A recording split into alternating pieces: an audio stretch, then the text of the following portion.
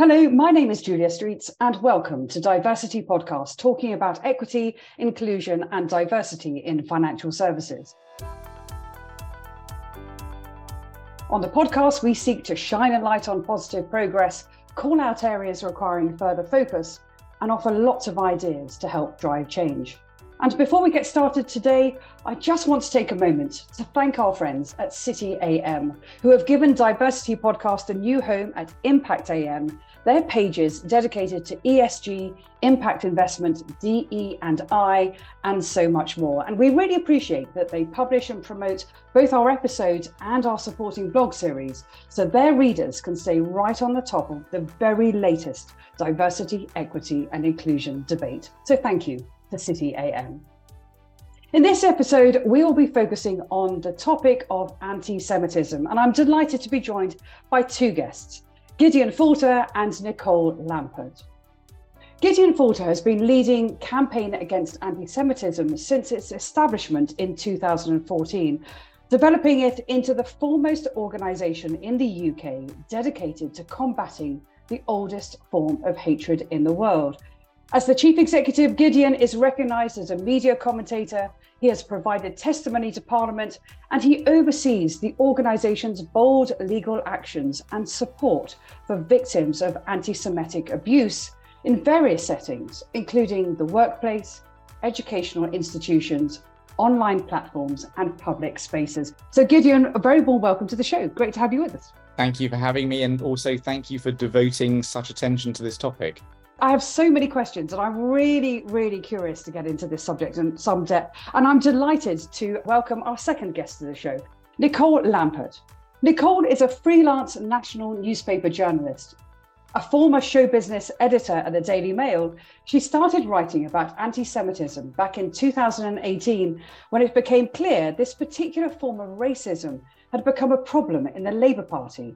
And there were not many people writing about it in a form that most people could understand.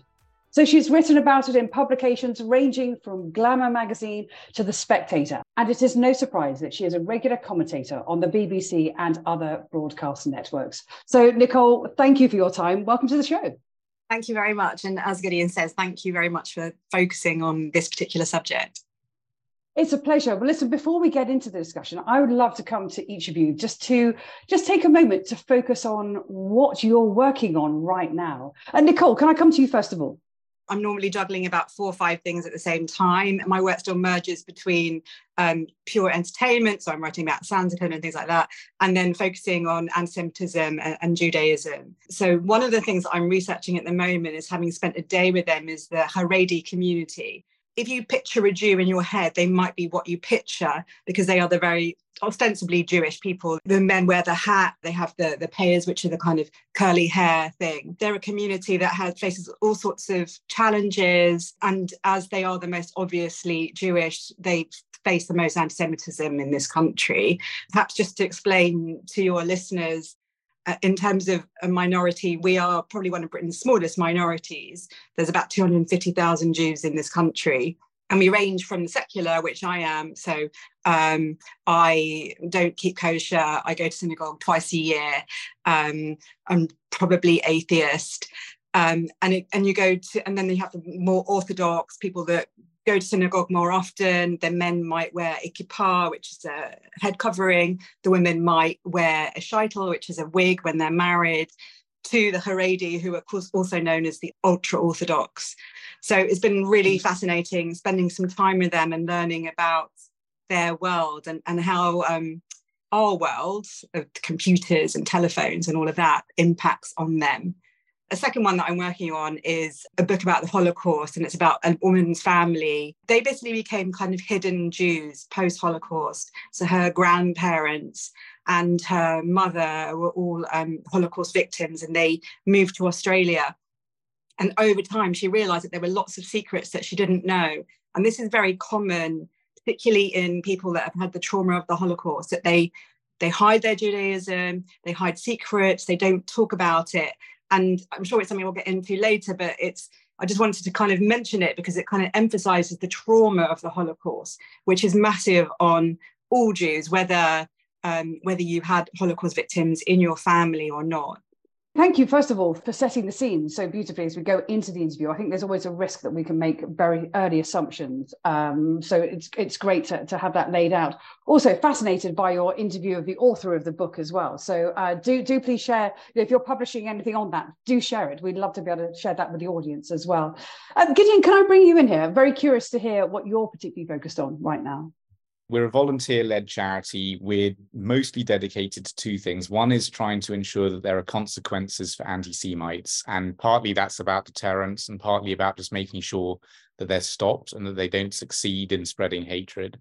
And the other thing that we work on an awful lot is education. And part of that is sort of mass public communications campaigns to try to help people to understand what anti-Semitism is and what they can do about it. And one of the things that we're very aware of is that we actually live in a country that is very decent.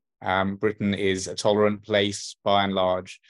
There are problems in society, but it's actually one of the best places in the world in which to live as a Jew. But that said, we do have a very serious problem with anti-Semitism. And although, as Nicole said, Jews constitute about 0.5% of the British population, we suffer about 500% more hate crime per capita than any other faith group.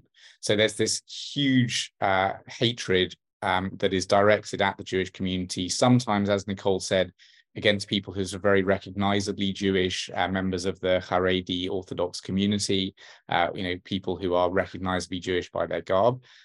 Sometimes it's just against people who no one necessarily would know are Jewish from any of their practices, but they are Jewish and they suffer this hatred. So one of the things we did, for example, earlier this year was to run a nationwide billboard campaign talking about the anti-Semitism that people face and talking about the fact that Jews don't look all one way and don't act all one way. There's a diversity within our community, and really we need help from the public in standing up to this hatred, because as 0.5% of the population, we definitely can't do it alone.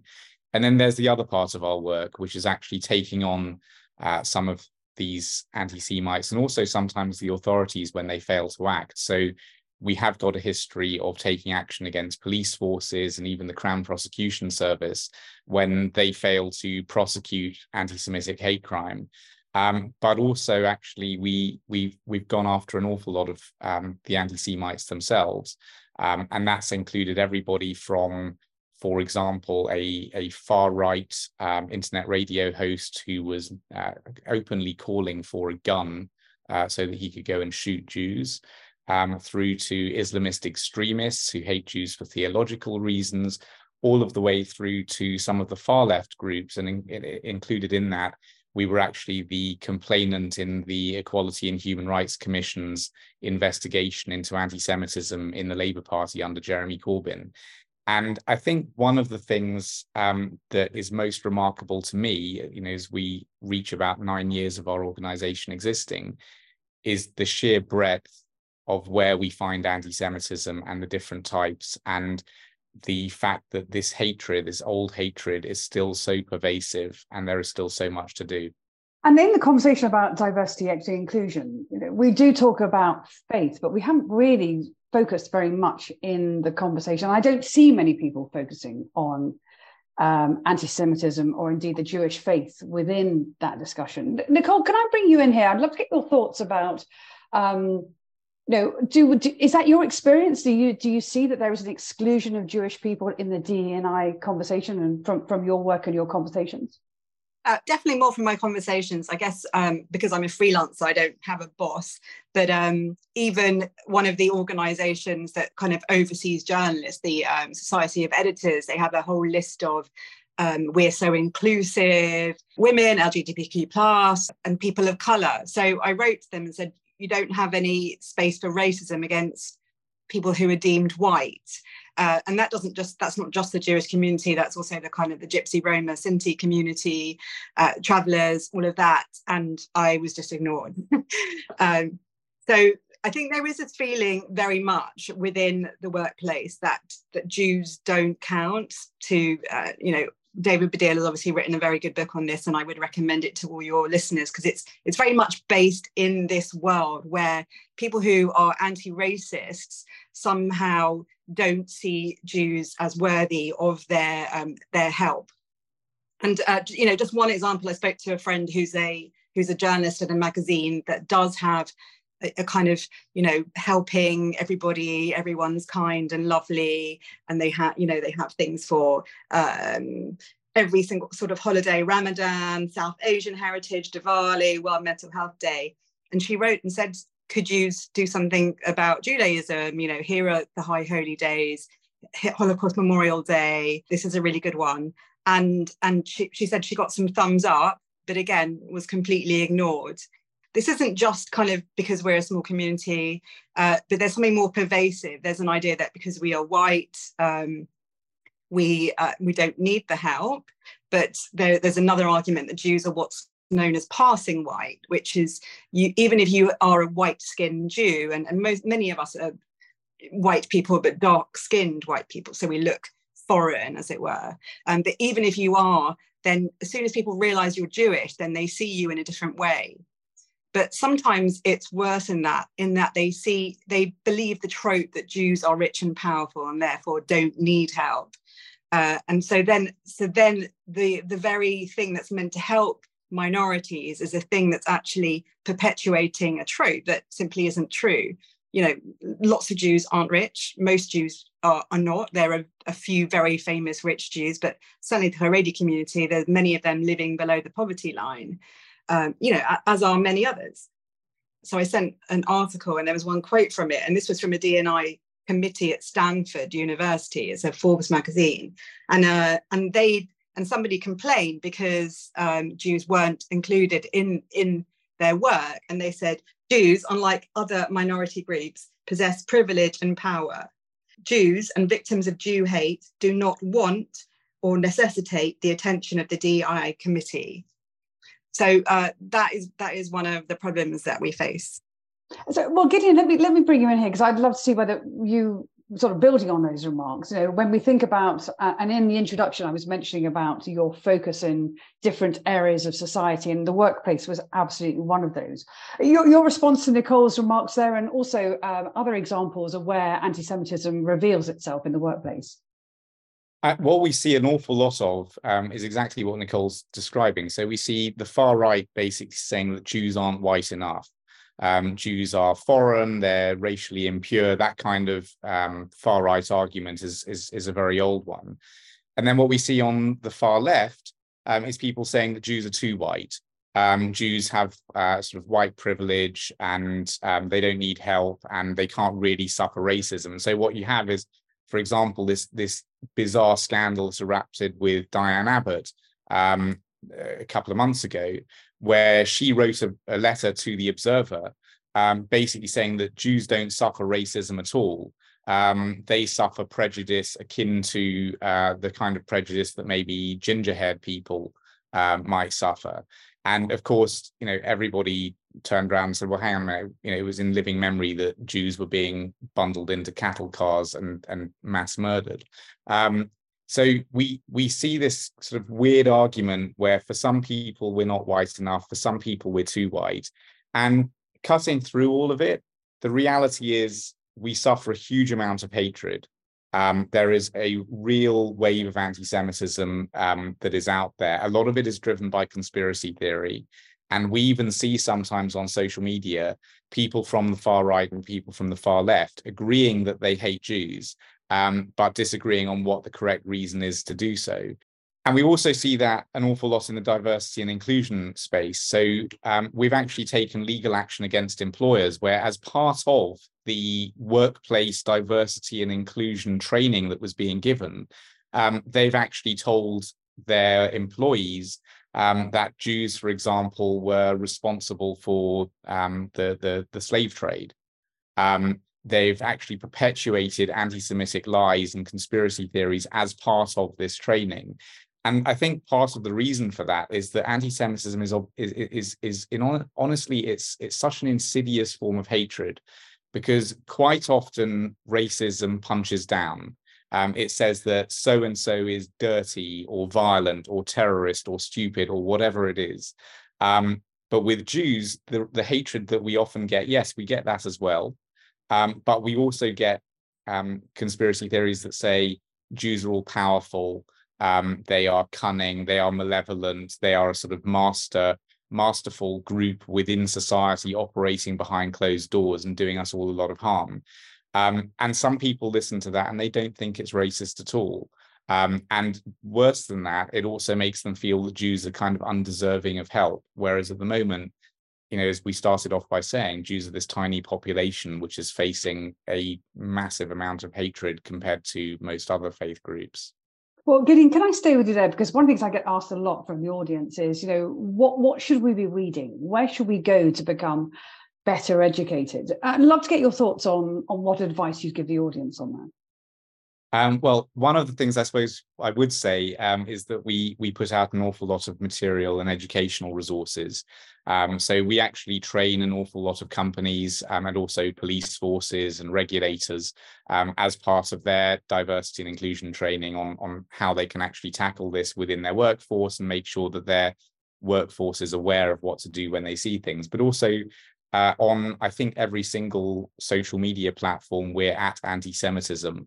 And we've also got our website, antisemitism.org. And there's an awful lot of material there. Most days there is something going on, unfortunately, whether it's Kanye West telling everybody that you know, Jews are basically the problem in society, through to what was going on in the Labour Party and that sort of far left anti-Semitism through to the far right. So it's actually quite interesting, I think, to follow along and see what's being what's going on, because it's quite an eye-opener to see the different types of anti-Semitism and the degree of hatred that we see, including coming from quite recognizable household names. And Nicole, can I bring you in here, because I can think about again, sort of in the world of financial services, we're sort of honing down even further. And Gideon, thank you for your thoughts about where to go, what to read, and certainly sort of will direct people towards your organization. Nicole, when you think about best practice and positive change, I'd love to hear your thoughts about where people should be focused to become better educated and also to address some of these concerns. I kind of put a kind of call out on social media for Jewish people to kind of get in contact with me, people that I knew, to tell me about their good and bad experiences. And there was one person who gave me an example of both, which I thought was really telling. And he's a communications consultant working in the sector. I would say that anti-Semitism and kind of Jews in the workplace is in two forms, which is the religious side of things and then the kind of anti-Semitism side. So we have, most Jews, including even secular Jews like me, will have 2 days that we take off, or maybe 3, for Rosh Hashanah and Yom Kippur, which are the Jewish high holy days. And he was told in one place that he worked that if he took off Rosh Hashanah, then it would be look bad on his career. You know, latterly, he's now in a different place, and he was telling me about some of the amazing experiences, which is just almost when he started, his employer sought his views on how to demonstrate support to Jews to start with.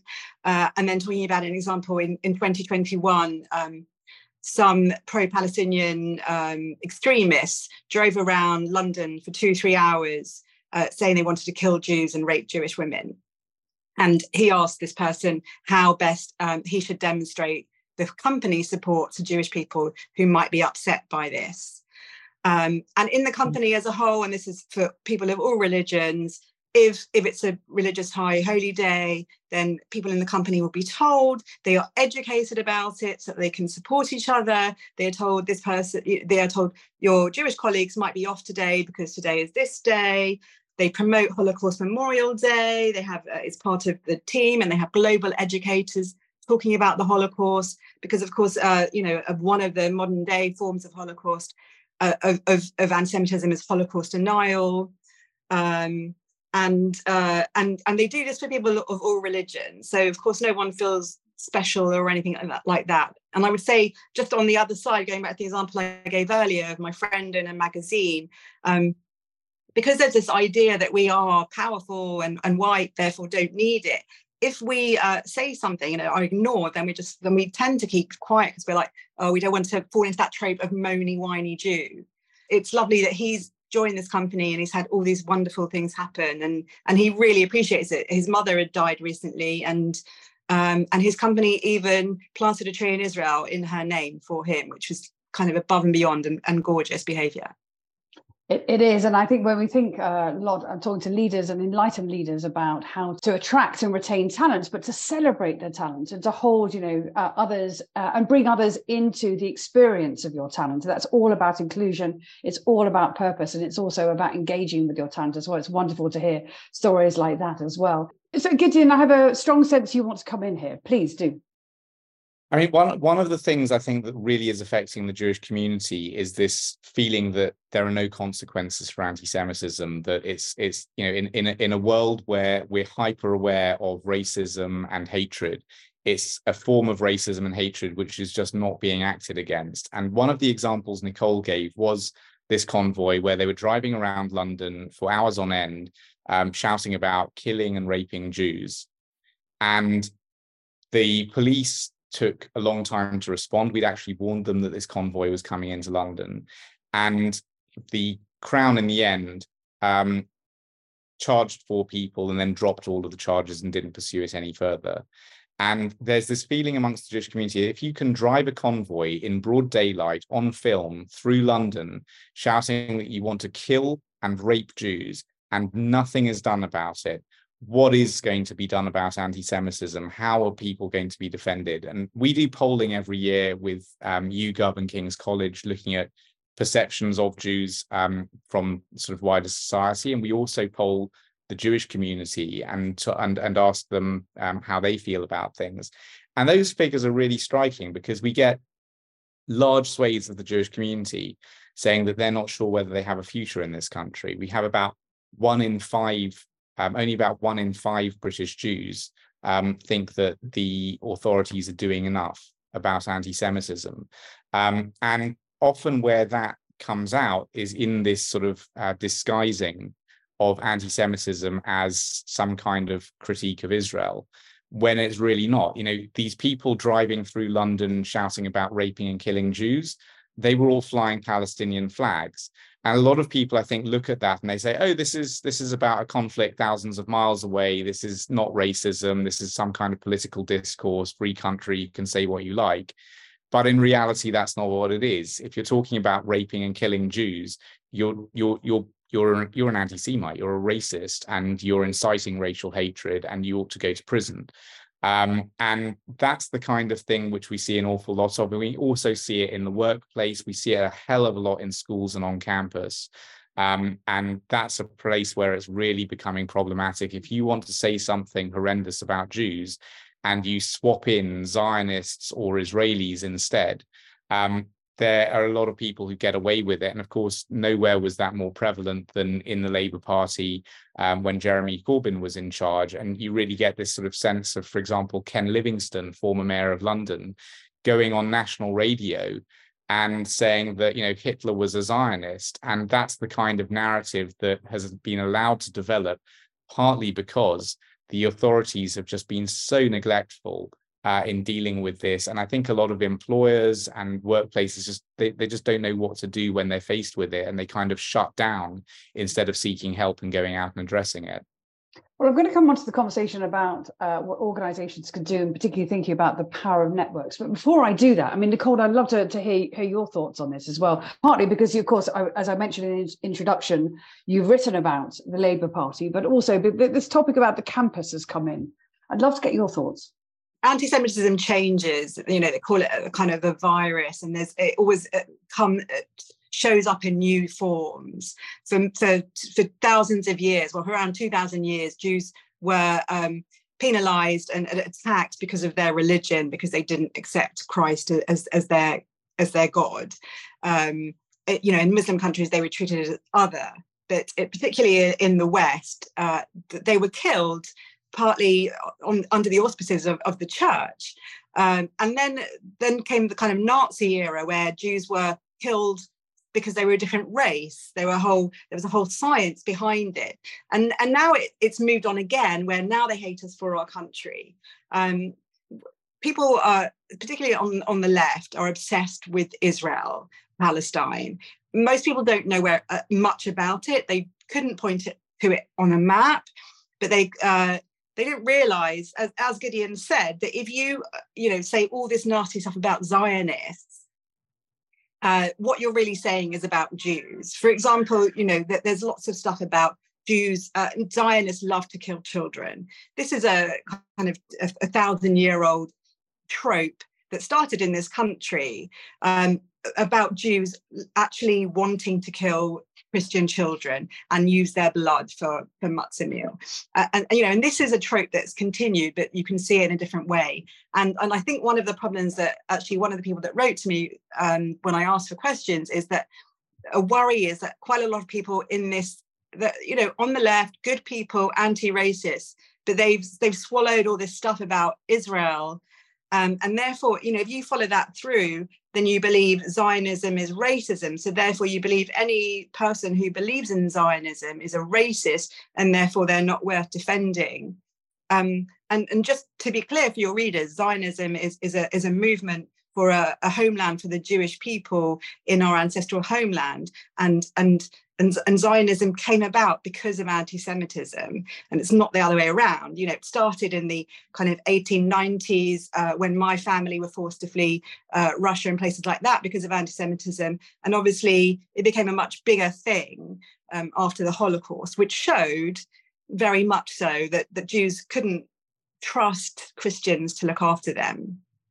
So I would just say that is, as a mother of teenagers, it's something that I know that my boys are going to have to face. They've already faced some anti-Semitism at school, and they're going to have to face questions about Israel and things like that from people that, as I say, know almost nothing about the conflict and how complicated it is. There's this idea that you're either pro-Israel or pro-Palestinian, whereas I would say that most Jews, particularly most British Jews, most of us believe in the two-state solution, which means you are both pro-Israeli and pro-Palestinian. We want peace in the region.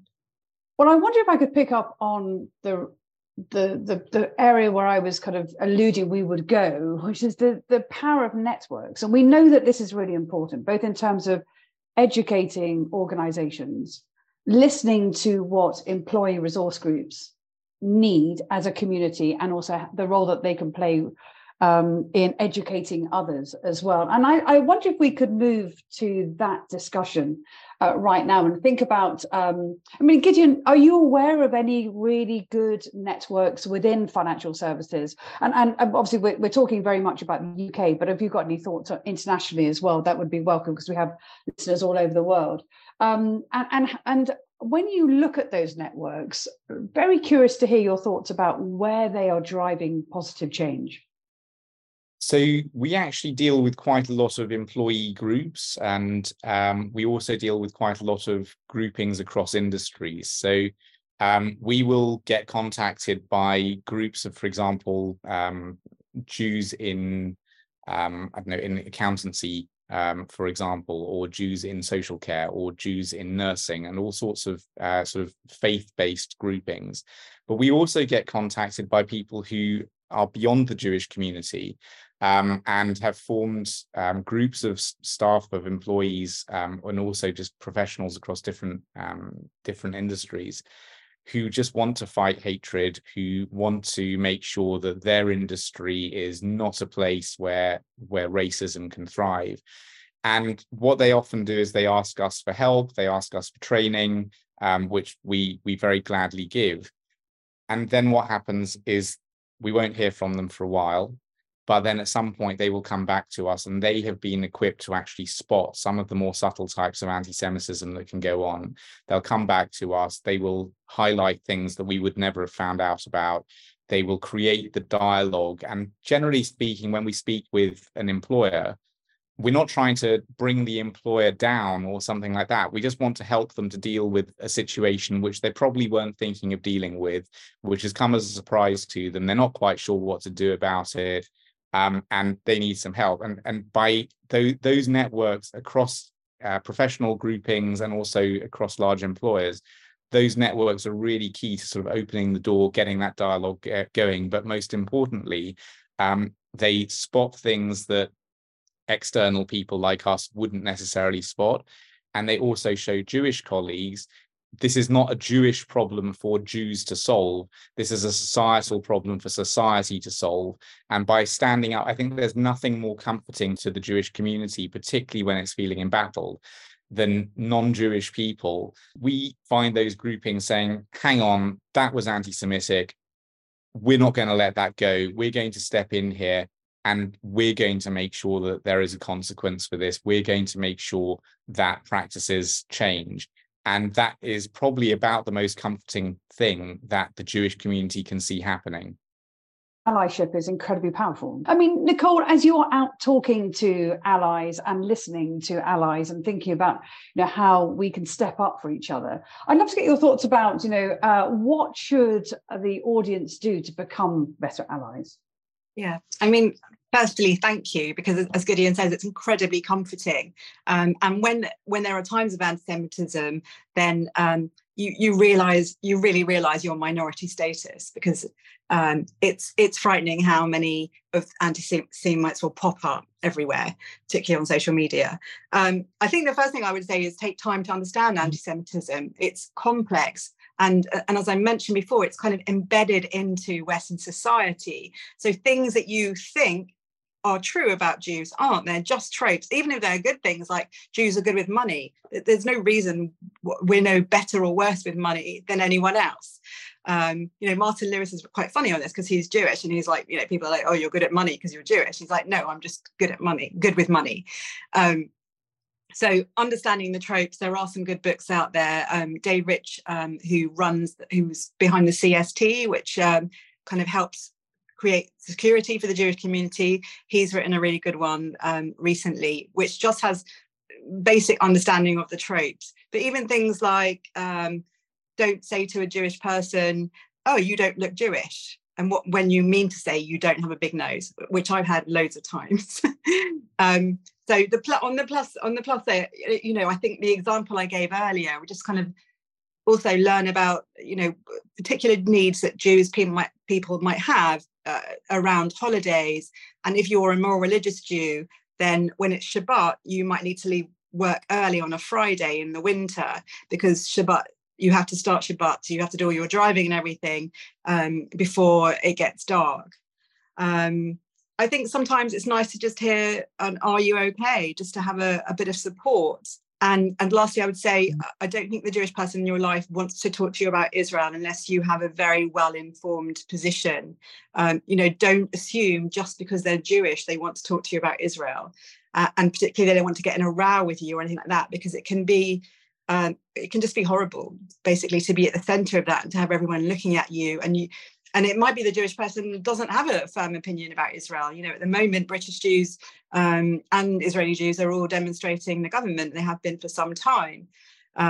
So don't just stay away from that subject unless the Jewish person has invited you to talk about it. Well, I think this is a great moment to welcome in Cynthia Akinsanya for some research to support today's discussion. In the 2020 Anti-Semitic Incidents Report carried out by the Community Security Trust, 1 in 4 Jewish people considered leaving the UK.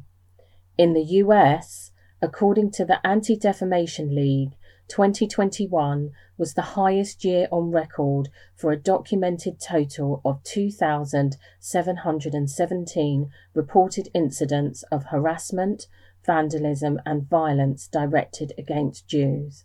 Thank you, Cynthia, as always, for the research. And let's just take a few moments to remind everybody how you can find Diversity Podcast. Links to the research can be found on our website, diversitypodcast.com. Don't forget, that's diversity with a C, diversitypodcast.com. That's where you can find all our episodes and sign up for early notifications of future recordings. Do also sign up for our newsletter, DE&I That Caught Our Eye. That's where we share news stories and updates so you can stay right on top of what's current. Follow us on social media. Instagram, Facebook, Twitter, I don't know if it's still called Twitter, X, I think it is now, LinkedIn, and Diversity Podcast is available on Bright Talk and all good podcast channels. And we're very proud of our 5-star rating. Please do give us a rating because it all helps to widen the reach of this show. Now let's go to the final section. And this is a question I ask all our guests. And I'm really curious to hear from you for your compelling reason why DE&I must remain high on the corporate agenda. So Gideon, can I come to you first of all? Well, I think in the case of anti-Semitism, I think a lot of people feel that they know about lots of different types of prejudice now against disabled people, about the LGBTQ community, against the Black community, against lots of different communities. But one of the types of racism and prejudice that I think is still really badly understood is anti-Semitism. And it's also a type of hatred which is massively on the rise, partly due to conspiracy theories, partly just due to the polarization of society. And companies have got a massive part to play in this. They can be a real force for good. It's firstly, of course, about making sure their employees and their staff can work in a safe and welcoming environment.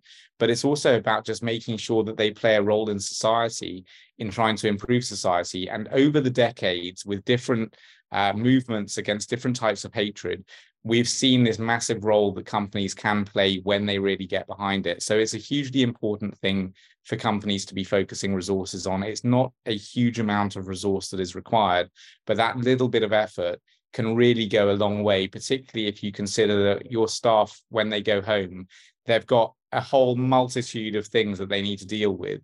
And if you can carve out even half an hour in their day, one day a year, just to get a little bit of information into their life about what's going on and how they can stand up, you help make things a little bit better. And of course, many companies have recognized that and devote so much more time than that. But that's really a bare minimum that hopefully companies should be contributing. And I think really the main thing that we see is that society is becoming much more polarized. And things are becoming much more difficult. It's becoming much more difficult to have a conversation. And this is an environment in which, within the diversity and inclusion world, you can kind of foster a really just calm, safe conversation about a topic that is really important to a lot of people. Nicole, can I come to you to close out the show with your compelling reasons why diversity, equity, and inclusion must remain high on the corporate agenda? I suppose I come from a world, famously a brutal workplace. I've worked in newsrooms where the female toilets are mainly used by women crying at the bullying. So it's been really nice for me to see over the years how this kind of inclusion for women, for minorities, for all different types of minorities are making the workplace a better place, because work shouldn't be a struggle. People shouldn't be crying at work.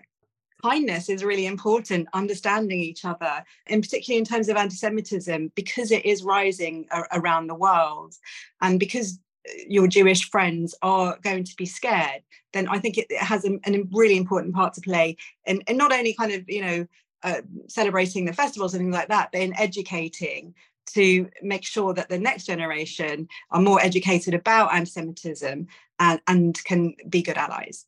Nicole Lampert, thank you for being on the show today and for all your insights. Really appreciated. Thank you so much for having me. And Gideon Falter, thank you also for taking the time to be with us and to discuss with Nicole this really important topic. No, thank you so much for having us both. So to all our listeners, thank you as always for listening.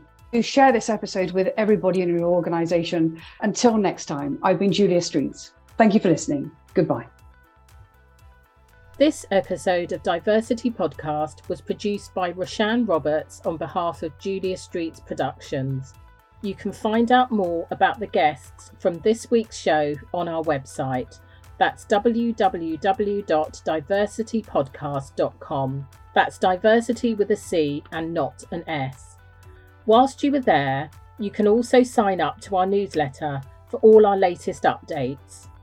All our episodes are available in Apple Podcasts, Spotify, or your favourite podcast app. If you enjoy Diversity Podcast, remember to share on social media and give us a rating or review. And finally, our Twitter handle is @DiversityPod. Thanks for listening.